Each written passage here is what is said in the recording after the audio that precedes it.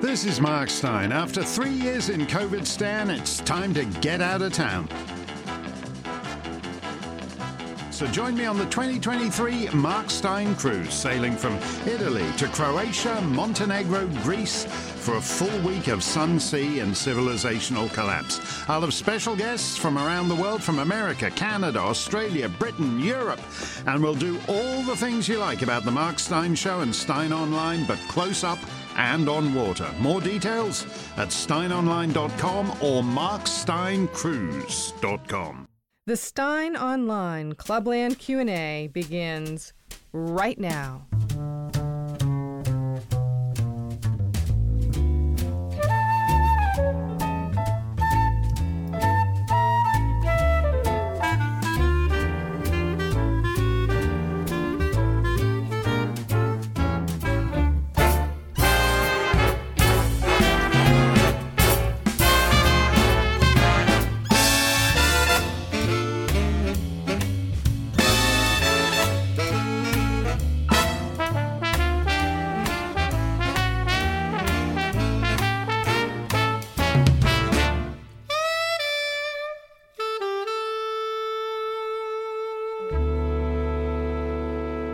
Hello, everyone, and welcome to the Mark Steyn Club's live Q&A around the planet.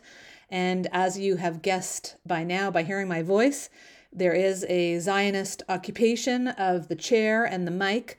It is Laura Rosen Cohen, and I am delighted and honored to be joining you once again for this broadcast. As you know, Mark is recovering from his heart attacks in France, and we know that the only good thing to come out of that is that he's hospitalized in a place that has unpasteurized cheese. That's really the only silver lining, but of course we all wish Mark well. We hope that he is still surrounded by hot French nurses in tight uniforms, etc. We hope he is doing all right. And then the regular guest host, for Mark, the great Andrew Lawton, was meant to be broadcasting today, but we think that he really overdid it in Davos. He had a few too many cricket burgers, a few too many bug cocktails, and he is a little bit under the weather as well. So you have the guest host for the guest host once again. So I hope to be able to answer as many of your questions as possible. There's certainly a lot to talk about. I am broadcasting to you live from my perch in Southern Ontario. It is Friday, January the 27th. It's a little after 3 Eastern Standard Time, and I have a good 2 hours before the Jewish Sabbath, so I am going to be with you till 4 or a few minutes after. We'll get to your questions in a couple minutes. Definitely a lot of interesting stuff going on right now in the news and in the cycle. And we've already got a few really good questions. As I say, this is a really wonderful place to be. I'm really honored to be at this mic. The Mark Steyn Club is actually, you know how Groucho Marx said that he wouldn't want to be a part of any club that would have him as a member. So anyways, I'm a member and a broadcaster and a writer for Mark Steyn. This is really the only club on earth that I would want to be a member of. So glad to be with you all. Let's start off with what I think is probably the biggest bombshell of the week so far. The week's not over, but I'm sure you guys have all taken a peek at the Project Veritas undercover video release of the Pfizer scientist. If you guys haven't, I'd highly recommend you taking a look. James O'Keefe, the Project Veritas people do all kinds of incredible investigative work. And this is, of course, the work that used to be done by regular journalists at regular mainstream news organizations. But of course, we cannot count on them anymore to do the work. To find things out, to research and expose. They're much more into the silencing game. So Project Veritas has had bombshell after bombshell, and really they get these incredible scoops, partly because they encourage people to speak up and be courageous and come forward if they have information or stories that need to be told, whistleblowers, etc., and partly because they really I think a lot of the strategy is honey trap. I think that they find people who clearly have interesting and salacious and important stories to tell or about the work that they do. And they dig a lot into these people. They probably check all their social media profiles, their LinkedIn, etc., find out what they're into and get the people who approach them, and in various social situations, they get the conversation and the juices, the information flowing. So there's been this guy from Pfizer, an mRNA vaccine scientist who is on video talking about how evil and horrendous and terrible Pfizer is, and their plans to invent new viruses, invent the vaccine and the new viruses. They want to dabble in what we know, also euphemistically as gain of function research, which gain of function just means you gain more death function, you gain more murderous function out of a virus. Nobody's supposed to be dabbling in this. Of course, we know that a lot of Western scientists and granting agencies, Fauci, were involved in this with the Wuhan Institute of Virology, and that's how we got to this COVID pandemic.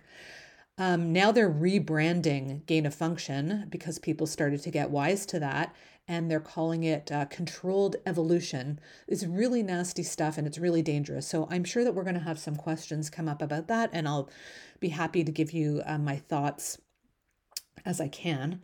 The other thing we should probably spend some time on, especially for our American listeners, is this terrible story of police brutality from Memphis, Tennessee. It's just so awful. As a Canadian, I feel like it's not necessarily my place to be wading into the incredibly difficult race stories and race issues in the United States. So I'm kind of looking at it more as an observer of human brutality and behavior. But again, if you don't know about this story, take a look on the news and we can try to answer some questions about it. A black driver was pulled over by black police officers. He was mercilessly beaten. It's extremely brutal, and apparently, he died as a result of these horrendous injuries. And as a result, they are going to be releasing footage of the entire episode, this murderous incident, I think today at 6:00 Eastern time. And the Memphis police force is bracing for riots that they think might be akin to the Rodney King riots. I mean, let's all pray that that does not happen. This is black police on a black motorist. The victim is black. It's really a disaster. It's really sad. So I think we won't go into too much detail right now. If you have specific questions or issues that you want to discuss relating to that, we can get to it. And I think, there will be other questions where we circle back to human evil and human brutality. Human evil and human brutality. This is just like a sunshine afternoon, right? So I'm here for it. You're here for it. Let's get into some of your questions. And I am also going to try, as always, to enunciate and articulate. As you know, I'm your in-house Jewish mother. It's a low-tech setup with a relatively highly functioning brain. So hopefully we've got it right now. So let's take a peek.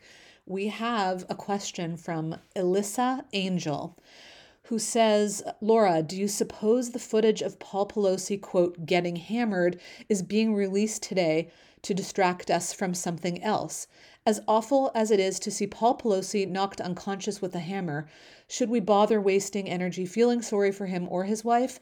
And shouldn't we be furious about the cover-up related to Paul Pelosi's attack that tried to blame, quote, right-wing Trump supporters when the Pelosi's certainly knew that wasn't the case? Why is this footage being released today? Is it because it's a Friday and they hope it might be buried over the weekend, or is it a distraction from something else? And then Alyssa notes as a follow-up, do you think the Paul Pelosi footage is meant to distract us from America sending a battalion of tanks to Ukraine? And what do I think of the United States sending tanks to Ukraine? Wow. Excuse me. Alyssa, there is a lot of meat on the bones of that question. Let's start with why is it being released today, this footage? It is disturbing footage. It's really, really weird stuff, too, if you watch the video. And if you recall, at the time when it happened, we got the big shut up. There's nothing to see here. Don't talk about this. No questions should be asked. Please respect our privacy. There's nothing to see here, yada, yada. And now, all of a sudden, there's video and we're sort of allowed to discuss it. So I think the idea is, and I think Mark mentions this a lot, is that you really always have to pay attention to what you're not supposed to be talking about and when. The timing is an issue as well. But there's always a reason why there's media silence on something. We know the mainstream media likes to bury the stories that are damaging to the left. They're all about the power and all about the narrative control. And of course, they work hand in hand with the social media companies to silence and bury stories that are uncomfortable to the left. So it is possible that that footage is being released now as a Friday afternoon news dump, let's forget about it, and like an oh squirrel, like look over there kind of thing. In which case we probably won't know for a little while what the other real issue is that they're trying to distract from.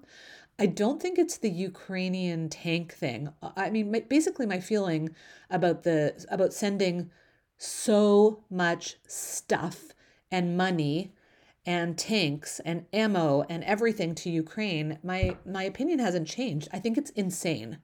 I think it's insane that a time where America is going off the cliff, the republic is coming to an end, my American friends, and you have this cadaverous meathead in your White House with this ghostly staff of operatives sending all of your hard-earned money to a corrupt little Ukrainian midget.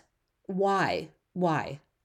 As Neil Oliver, Mark's GB News colleague, said, this is happening because it's the easiest explanation is that the people in charge, want it to happen. So I think it's ridiculous. And when this whole Russia invasion thing started, and everybody was choosing their sides and, oh, Russia, Russia, Russia, and putting Ukrainian flags in their social media profiles and virtue signaling, etc., my feeling is that I choose not to root for either of these sides. And I think I was right.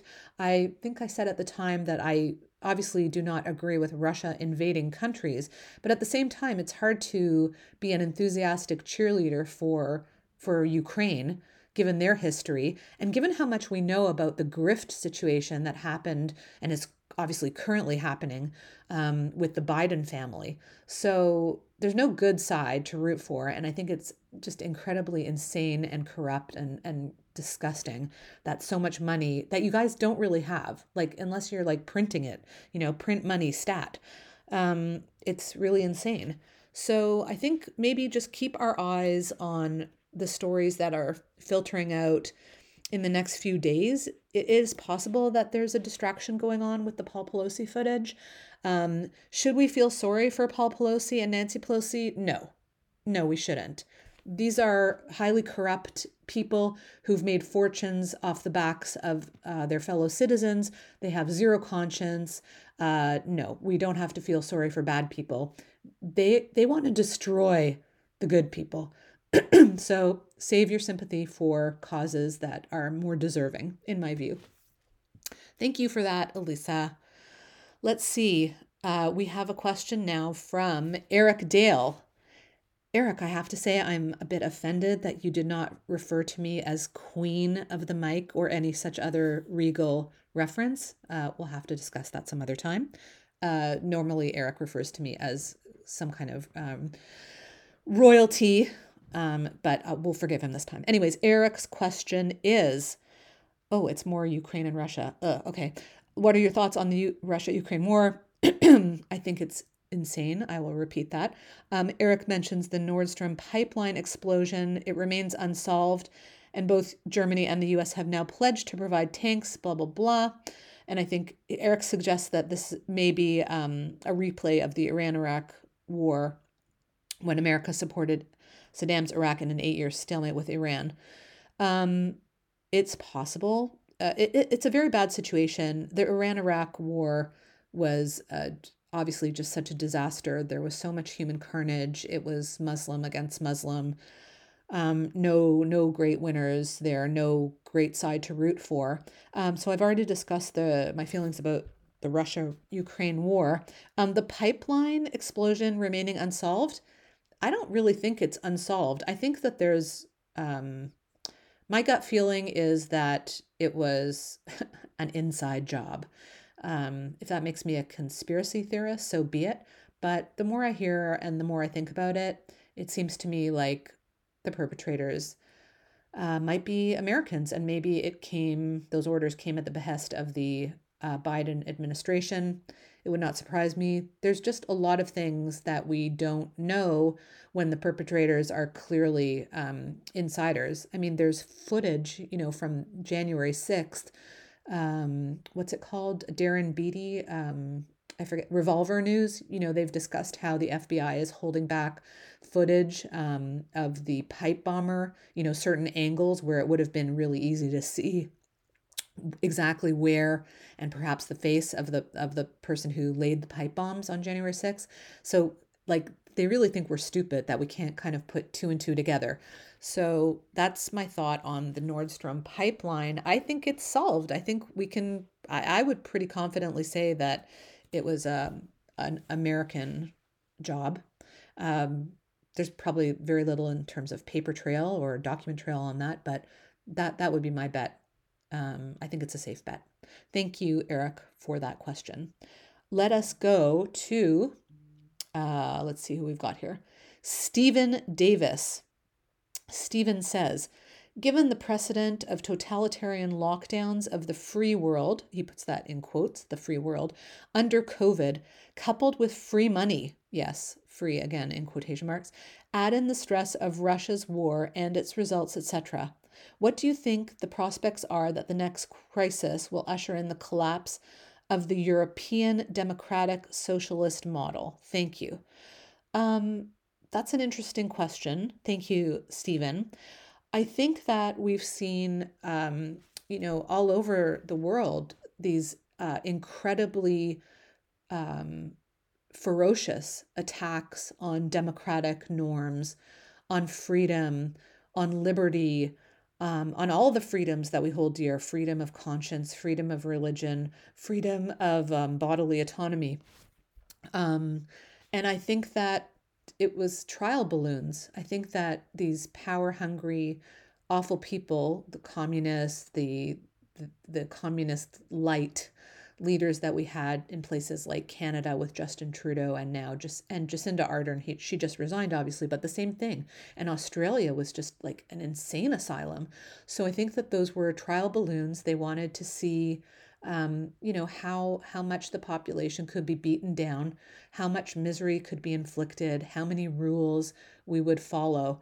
And I think it was a test case, and I think it was pretty successful in beating a lot of us down. I think I've mentioned before, I don't really know anybody who hasn't suffered the breakup of a friendship, the ruining of a relationship with a family member or friend, somebody who lost their business, lost their job, somebody who became quite ill either because of the vaccines or as a result of medical care being withheld or rationed under all these different rules and regulations. So I'm not sure if it's just going to be a problem, for European socialist type of countries. It's a problem for us all. And in fact, the weird thing is, and Mark has pointed this out in the past as well, the really weird thing is that some of these socialist countries, I think, did better than us, which is something I never really thought I would hear myself say. Like Sweden is this really kooky, egalitarian, socialist type of place. and they were much more sensible than so many other places in the West. And even in terms of the vaccine and not giving it to certain populations, I think Denmark was ahead of us, and a lot of other places showed so much more sense. So I think it was essentially trial balloons of many things. I mean, even biological weapons. It was how are these countries going to mobilize? It was a trial balloon to see how much our economies could be wrecked, to see what the damage would be, how our children could be destroyed. I mean, in every single way. And lots of people were making notes. It's not just the social media companies that were keeping tabs on us or our own governments that were keeping tabs on us. The Chinese government, the Chinese are looking very closely and analyzing and doing a post-mortem on what happened with all their models of behavior and policy. Just remember that. So I think, I hope I've answered that. I think there's always going to be another crisis. It was Rahm Emanuel, I think, who said, never let a good crisis go to waste. And I think he was riffing on Saul Alinsky, the horrible radical communist jerk. So these people, there's no end to it. You have to understand that if you think that we got over COVID and now we're going to go back to either new normal or some kind of normalcy and we're done with this thing, there's always going to be another thing. So everybody has to stay vigilant and stay alert and stay aware. Thank you, Stephen, for that question. Okay, we are going to go to Jeff B., who writes to us, have you noticed how suddenly gas stoves are the enemy? That seemed to come on suddenly out of the blue. Is this just a distraction to keep us arguing about stupid stuff, or do you think there's more behind it? That's a really good point. I have a gas stove. I love my gas stove. I like it better than any electric stove that I've ever had. And I think most people would argue that the food tastes better cooked on a gas stove. Happy to thrash that out in the comments with you if you would like. It really did come out of the blue. It really did come out of nowhere. And I think that it's a combination of those things. I think that these things, again, are sent out as trial balloons. They try to see how much hysteria they can generate. They try to measure it. They try to fine tune the messages. Then people sometimes have enough gumption to say, like, hell no, like over my dead body. No, not my gas stove. And then they retreat. So if you push back, there usually is a retreat. I guess it's possible that it is some way connected to obviously the energy shortages and the fact that gas is one of those commodities that is in short supply, for sure in Europe, and it is a Russian possession, and it makes other nations vulnerable. So maybe the idea was to get people weaned off of a gas stove or gas appliances or gas heating precisely because they've mucked up the situation with the supply. Pipelines in America have been destroyed, North America being destroyed or not expanded, and having to rely on Russia has put these poser European politicians in a difficult position. So it could be a combination of all those things. I think the main lesson for this particular episode, though, is pushing back is important, and that they're always going to try new stuff. They always have new things up their sleeve. So don't hit the snooze button. Let's see. Oh dear. There is breaking news about an attack at a synagogue in Jerusalem with 7 or 8 dead. This is a comment from Mary B. And all the usual suspects are now celebrating from Gaza, Nablus, and Jenin. When will this end? So, Mary, thank you for bringing that to my attention. I actually did not hear about this. It is it's quite late in Israel now. It's 7 hours ahead of us, so it's 10 something at night, and that is horrifying. I will try to get some more information as we go through. Of course, they're celebrating in Gaza. There's a real bloodlust problem there. There's a real problem with the Palestinian, quote, culture. And if it weren't for Jew hatred, they would really not have anything to live for. So this is terribly upsetting and terribly awful. When will this end? That's a really good question. And I have some thoughts about that. Obviously, it's so big of a topic, but it has to end when murdering Jews is not the highest priority of the Palestinian people. Churchill once said of the IRA, in order to have progress, in order to have peace at some point, he said, stop killing, start talking. It was like the 4-word explanation. And really, it's not, I personally don't think that it's like a real estate problem. It's not a problem of the land, although a lot of people would like to see you frame it that way. There is a very serious religious conflict between Islam and let's say Palestinian Islamism, because there are other places in the Muslim world where there is now peace with Israel, with the Jewish state, but the particulars of the Palestinian cultures mixed with this violent form of Islam among the Palestinians, it's quite awful, and I don't think that there's like a quick fix for it. They have to stop teaching their children that murdering Jews is a wonderful good thing. They have to eliminate the culture of martyrdom. There's a lot of steps that have to be taken. And I don't think that it's impossible. I think it's a long, long way away. And Palestinians who are interested in peace, interested in having friendships with Jews, cooperation with Jews, they get murdered. So, that has to stop. So we will look into this a little bit later, perhaps in the broadcast. And thank you, Mary B., for bringing that to my attention. Let us move along. It is 3:25. We've got still a good little while with you guys. John, and I'm going to muck up your last name. I know you told me how to pronounce it last time. I think you spelled it out for me literally, and now I'm having a mom brain moment. So John writes to us and says, "Welcome back. Please expound upon the Kanye West perception of the Jews as the oppressor. Is there a theory within Jewish culture to explain this? Is it historical ignorance? Is it gaslighting? As an outsider, I find it impossible to comprehend. Is it an admission of the power of God and a form of jealousy? Outside of straight-up horse manure, is there a way to understand this perception of a culture that has been fighting for its life for most of 6,000 to 10,000 years?"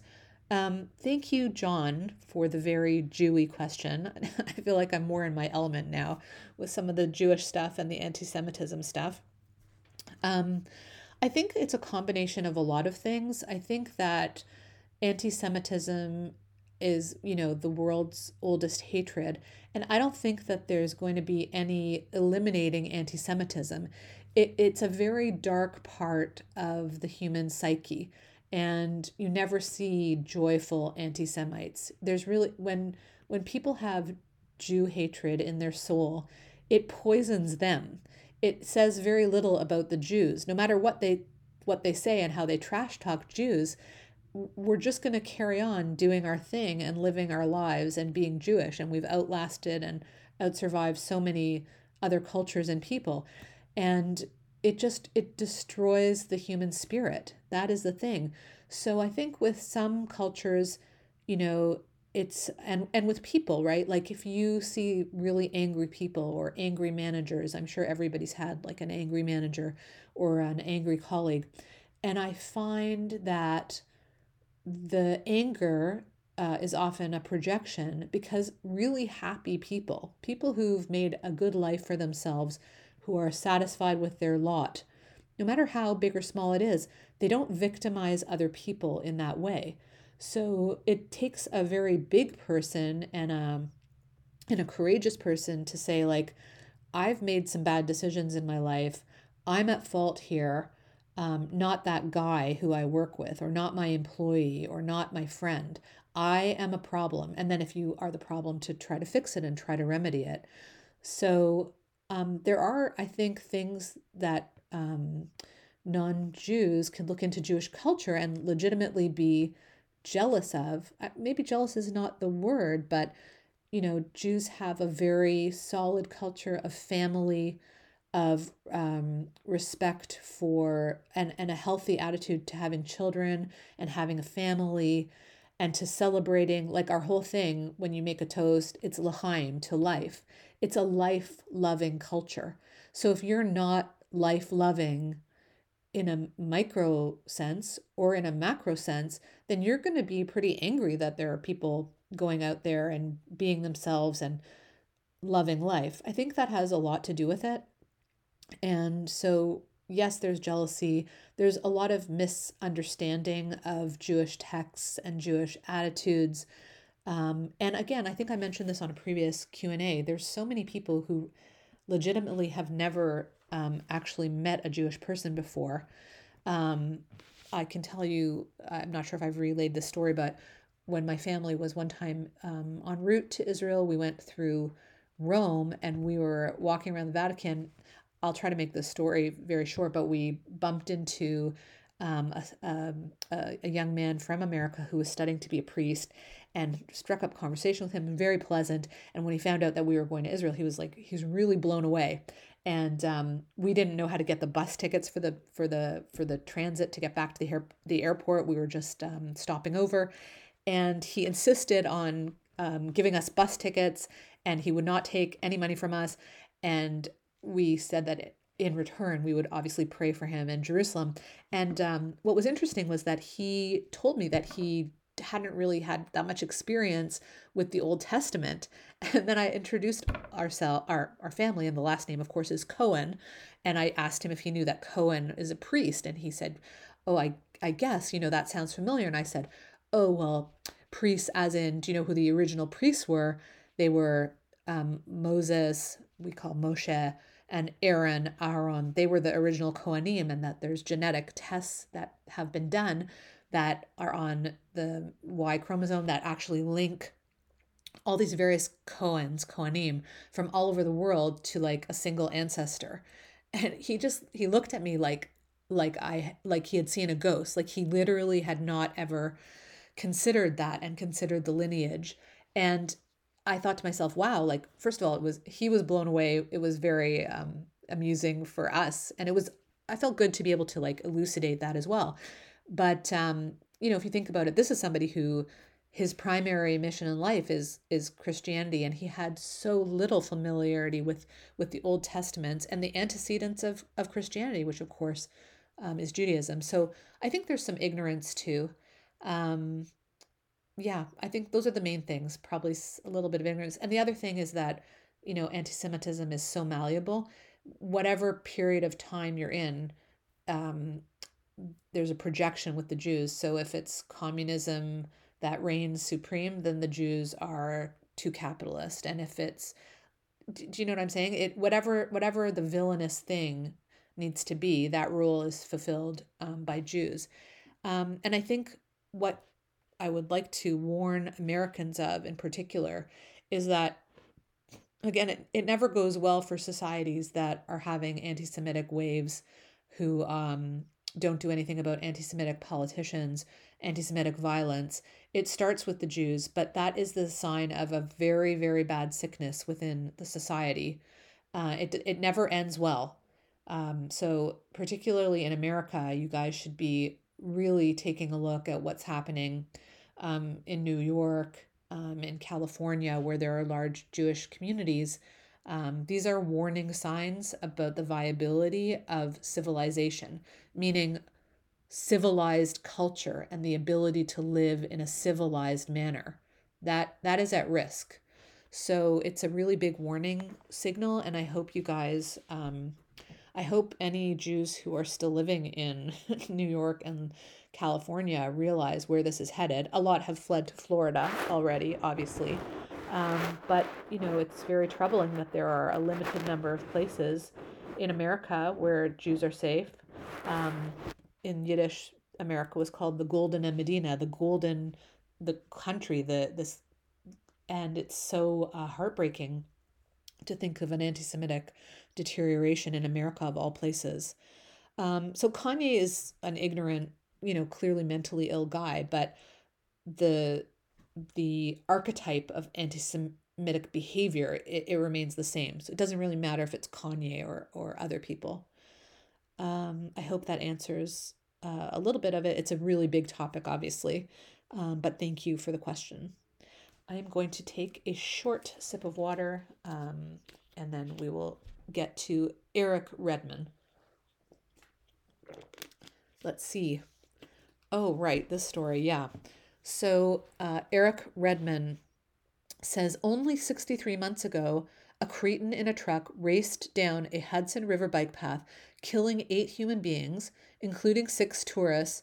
Yesterday, a Manhattan jury found the perp, who said he was, quote, inspired by Islamic State videos, and that he chose a truck to inflict maximum damage against civilians, guilty on all 28 counts. Back in the glory days of what was internationally respected American jurisprudence, wasn't it said that justice delayed is justice denied? Stand by for sentencing as the Biden Department of Justice intervenes. Thank you, Eric, for that question. I did see that in the news, and sadly, it didn't really even reverberate with me anymore because of just the points that you've described. It's like a big yawn. It's a big snore fest for the American justice system. And for those of you who don't remember the story or whatever, so this is another one of the best and brightest coming to your shores in America. And actually, you know what? It also makes my point that the things that start with the Jews never end with the Jews. And this vehicular murders, like truck jihad and car jihad, that was like a Palestinian invention that started in Israel. And like, who thought that it would not go overseas? Like, all of these terror inventions that start with Jews get exported and fine-tuned maybe on Jews in Israel or in synagogues around the world. And then they're used on other people and in other civilized places. So you always have to pay very close attention to what is happening in Israel and what is first being tried on the Jews. So basically, I'm sort of, I don't want to say bored by these stories because it's not really that. I just don't see the outrage that should be required of such a murderous rampage, and the outrage that this type of person is able to land in America and obviously get social benefits or start a life. Nobody cares. Nobody's interested how he got there, what his background is. And then you have at the northern border of America, like during COVID, and even still now, I have one kid, my special needs son, who did not get the vaccine. He's still not allowed to fly into America. So it's really crazy and sinister stuff.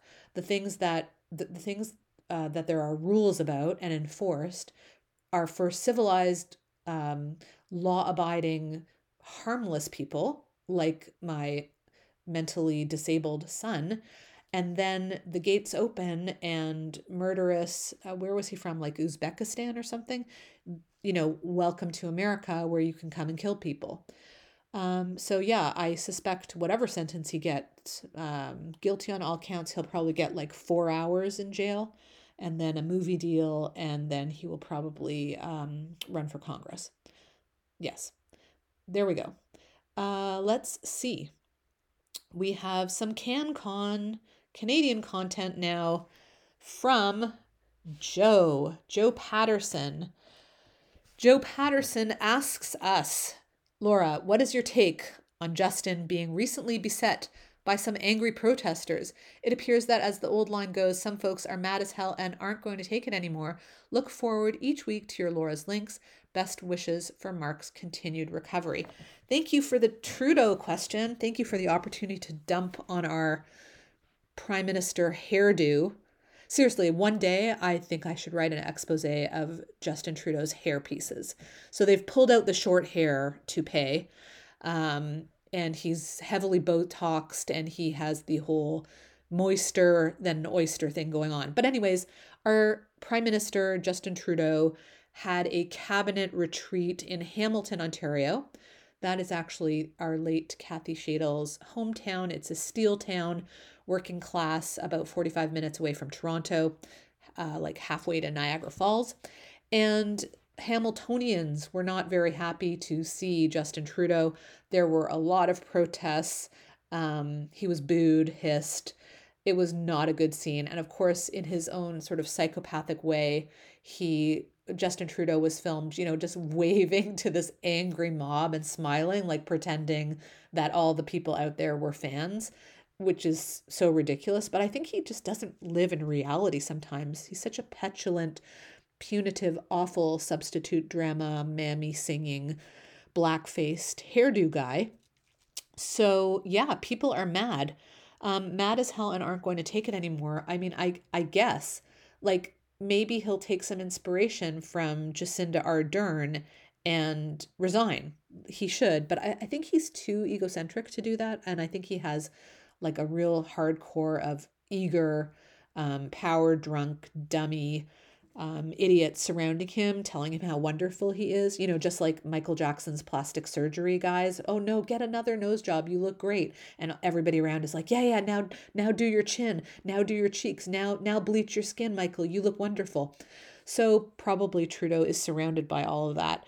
Unfortunately, Canadians elected him. Again, we have a divided country. And he has a minority government, and his grasp on power has been solidified by making an alliance with the far left wing party, the NDP. So the only things here in Canada that can get the guy out would be a non-confidence vote. I don't think that's going to happen because they just want to milk the Canadian taxpayers. There's so much grift. There's so much corruption. The Liberals, Ezra Levant coined the term the Libranos for the Canadian Liberals. And so I don't think he's going to go anywhere. He would probably do well to retire just like Jacinda before lawsuits and more trials about the COVID era. But I don't think he's going anywhere. Yeah, people are still really mad. But again, minority government, he got elected a second time. So I don't know, you get what you vote for, right? Had a little water break. Oh, okay, let's move along. Simon Arnold has a question, a comment about what Mark has called the bepenist women.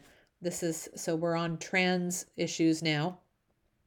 And let's see what Simon wants to ask us. Hi, Laura. The bepenist woman sent to jail for men is a victory for people in Scotland. I don't think there is any way the current ideology in the Scottish Parliament can be accepted because it is immoral equality agenda. They all seem to have signed up for that agenda of bepenist women. Do you think the Scottish government have at last woken up, realizing they cannot win? So this is a story of a man, a violent man with a penis who is a rapist. And I think right about the time where he was supposed to go into jail, he announced that he was actually a female and grew some nails, wore pink, and wanted to go into a female prison. And the Scottish people were not super happy about this, as you can imagine. But it's not the first time that bepenist men are being sent to women's prison where rapes and pregnancies, ensue. So there was a bit of a rebellion, and Scotland's gone really kooky. Like they've really kind of gone all in on this gender cult and trans and gender cult identity stuff. There was a rebellion, and so the bepenist rape man is going to have to go to a men's prison. Now, I'm not sure how popular he will be in the men's prison. Maybe there's I understand that there's still some pecking order in prisons, where child murderers get murdered. So maybe there will be some men who will deal with this rapist guy. Do I think that the Scottish government has woken up realizing they can't win? No, I don't think so. For them, this is probably just a blip. I think they probably have a few other tricks up their sleeve. I think they're pretty committed to this crazy stuff. There's a lot of stuff going on there about hate speech as well. So I think that they're all in. And I would liken it to the gas stove thing in North America. They tried it, got a little pushback, didn't work, but there's never going to be a moment where they say, okay, you know what, normal human beings, you're right. We're going to give this up. It's just not going to happen. These are really damaged people, and they want to completely disrupt the nuclear family, damaged children. They're predatory. They're quite evil. And actually, I was going to mention that I saw an interesting comment about this particular angle, the prison angle, from somebody, a feminist on Twitter. I will include it in next week's links because it was really quite astute. And so there was somebody who was sort of puzzled by, this keeps happening, men who suddenly identify as women, be penist men identifying as women in order to access female jails. And why does this keep happening? And why, despite the fact that women are getting raped or beaten by a male prisoner, a male in a women's prison, does it go on? Surely there should be some recognition that this is actually not so smart. And this feminist commenter said that the reason why it's going on is because if they do not defend the quote right of the trans, like this bepenist man, to pretend that he's a woman, then none of this identity stuff holds any water. It's like, it's indefensible as it is, but do you see the logic? If they concede that a man is a man, and that man with his rapey penis is in the women's prison, then how can you make a case for anybody identifying as something else? It's not real. So this is the reality check that they are rebelling against. So I thought that that was a very simple and clever commentary about the particulars of women being victimized in prison by bepenist men. And it is kind of like the cards coming out of the house of cards. So interesting thought. And I think you will find that those people who are on the extreme of the trans ideology are going to be the ones who are defending the quote right of these men to be in the women's spaces. And it's the same with gyms. Again, if you concede that they ought not to be there because there is such a thing as biology, then the whole house of cards falls down. So thank you, Simon, for bringing up Scotland and for the crazy stuff that is going on there. And I apologize also for mangling the name of the Scottish Parliament when it was last week or the week before. I did not know the name of it. So thank you for educating me, something I didn't know. I'm happy to learn new things every day. Let's see what else we've got here. And I need also a little bit of water.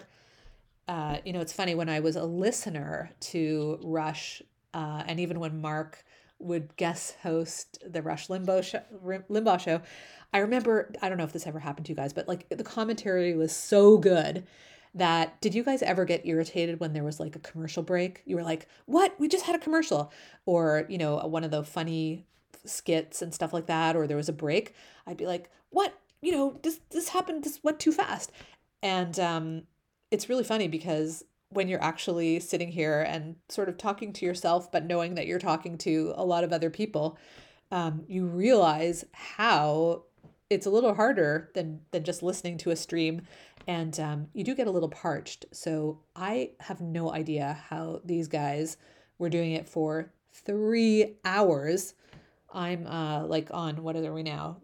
3:47, and I'm parched, and it's just little old me with my low-tech setup. So I'm going to have some water, and then we have a few other good ones that we're going to get to. All right. Let's see. We've got Matt from upstate New York. Hello, Matt. Hi, Laura. I agree that the trans agenda is anti-woman and anti-gay. The former, I think, is more obvious to many people, especially with all the male athletes deciding to compete as women. How do we convince gay family and friends that trans is anti-gay as well. Thank you, Matt, for that question. So I think that you're right. It's more obvious in sport that the trans ideology is anti-women because we can see women being brutalized sometimes, and also just that the male body is so much more powerful than a woman's body. So it's literally right in front of our lying eyes. So it is much harder to make a case for these quote women, who are 6 feet tall, broad shoulders with their meat and two veg dangling, standing beside 5 foot women athletes. It's preposterous, and you can see it. It's visual. We don't need to have anybody listen. We don't have to try to tell people. It's right in front of you. So it's physical proof. So there is an advantage in that. And it certainly is like really anti-gay. And there's a number of commenters who talk about this. Let me just think. Brendan O'Neill is really good on this. Abigail Schreier. And I think I've heard some people on Barry Weiss's podcast discussing this. But what you have to do, in my view, to convince either gay family members or friends that trans is anti-gay, I think you have to approach it as why can't little Billy, who wants to play with dolls and wear pink and sing show tunes to his family at Thanksgiving, why is it not okay that Billy is just an effeminate show tune singing, pink loving little boy who's probably gay? When did we start saying it's not okay, he must be a girl? And likewise, if you have a girl, now a lot of girls are tomboys because they don't like a lot of male attention. A lot of people that I grew up with were tomboys and then became very feminine as they got older. But if there's a girl who likes to play rugby or hockey and has only guy friends and cuts her hair short, why can't she just be a lesbian? Like, what's the problem? Why does she, quote, have to be a boy? Like, that's the anti-gay part. Like, why is medical intervention required to change somebody's body, to try to change everything about them? The way that people are created, the human body is a beautiful, marvelous, and miraculous thing. And the people that human individuals are attracted to, we shouldn't be trying to medically intervene that out of them. And I would also say that, if we're determining that it's not okay for these children to be gay or bisexual, then what's wrong with conversion therapy? Like, aren't these two sides of the same coin? Like, you have to have a standard set of rules, which they're not willing to play by, right? So you have to get them to define the rules and why it's not okay to just be a boy. And also why the parents who are taking their children for these horrendous interventions and castration and medical dependency, why is it not okay with them that they just have a gay child? Who's influencing them? I think also if we take the social media contagion out of it, that would be really good. So there's a lot of issues, but definitely I am in agreement. The more I read about it, I think it is very certainly anti-women. They're trying to erase women. There's this creepy story about they want to try to implant uteruses into trans men, like, again, making men better women than women are. And it's really scary stuff. It's really virulent. It's really angry. Keep your eyes on it. And I think that those are probably the best arguments that I can come up with. I hope that helps. And let's see, what time have we got here? We're good for another few questions. We have Robert Fox says he saw a piece on the telly this morning where Trump is espousing many of the same things DeSantis has been touting over the last year or so. I think this is good for Trump to be prying the ball loose from the Florida governor and beginning to run with it. Do you think he's intentionally ripping off the platform from DeSantis after seeing how well received it is across the United States? Yeah, I don't know. I haven't really been focusing too much on the DeSantis-Trump thing. I really like what Ron DeSantis has been doing. I think he handles the media well. I think his policies were awesome for Florida. I think Trump tried to get a few shots in and it didn't really go over very well. But as much as I like so much of what Trump did, I'm not sure that he's going to get the nomination. I'm not sure that he should. I don't think we really have enough time to go into the whole Trump DeSantis thing. I think also it's not good to focus on the individual guys. It's that the country is at stake. So you can't be thinking about the micro level, and what this one said and what that one said and what Trump said and how DeSantis responded or not. Um, you have to be thinking about the big picture still. Let's see. KD wrote, Laura, Mark is famously a cat person. What kind of pets are in the Cohen household?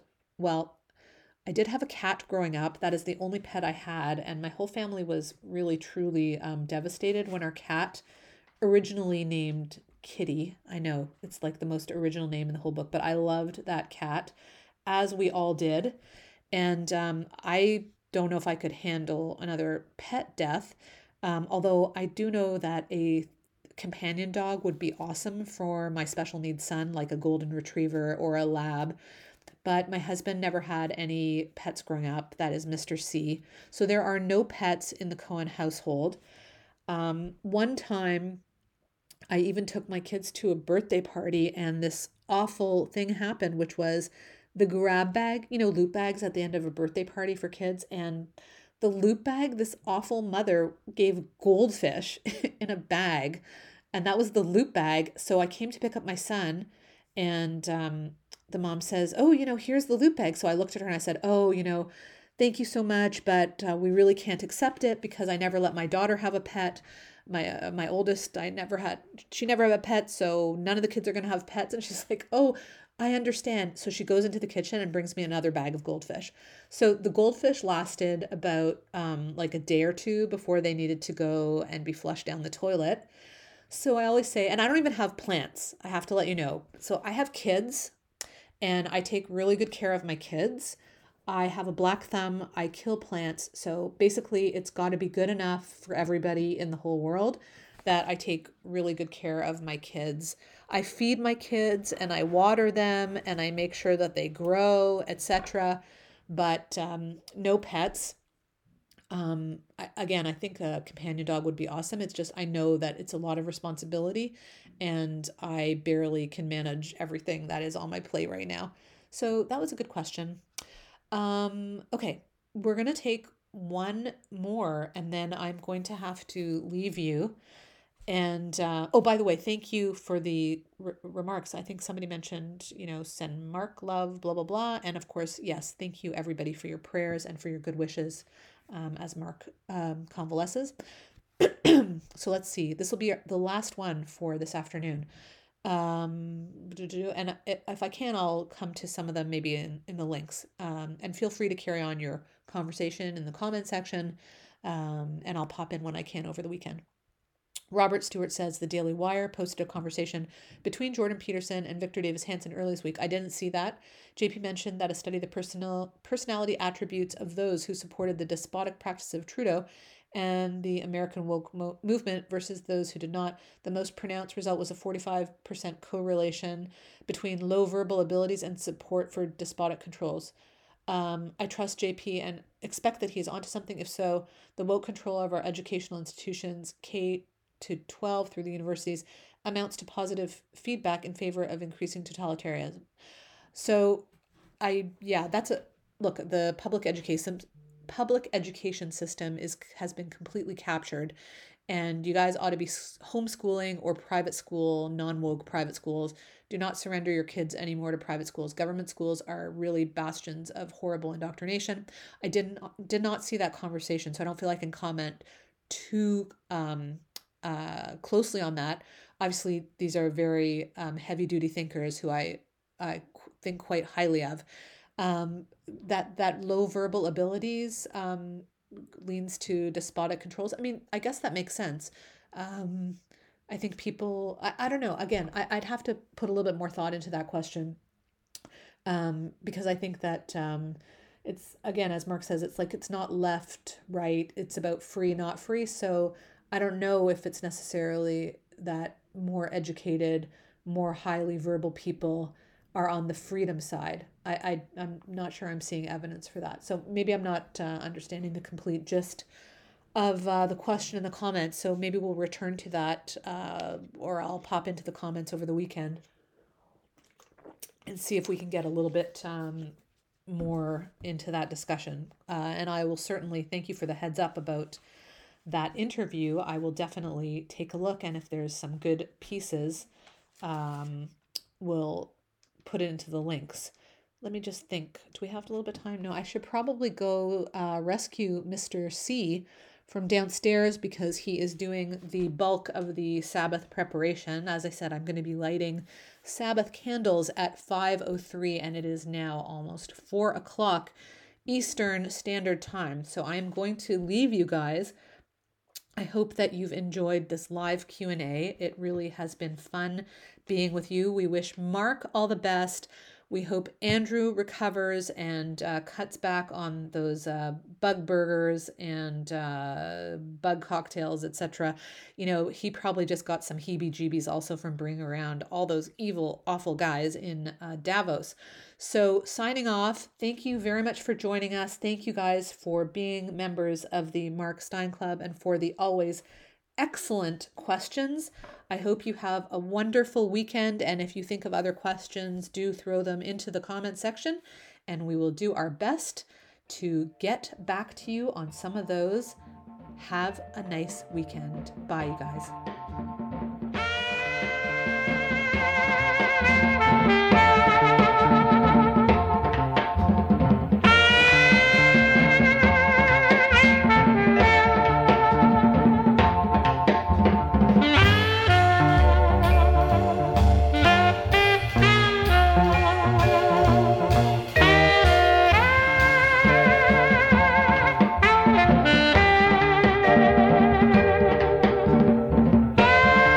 Mark Steyn's Clubland Q&A is a production of Mark Steyn Enterprises and Oak Hill Media.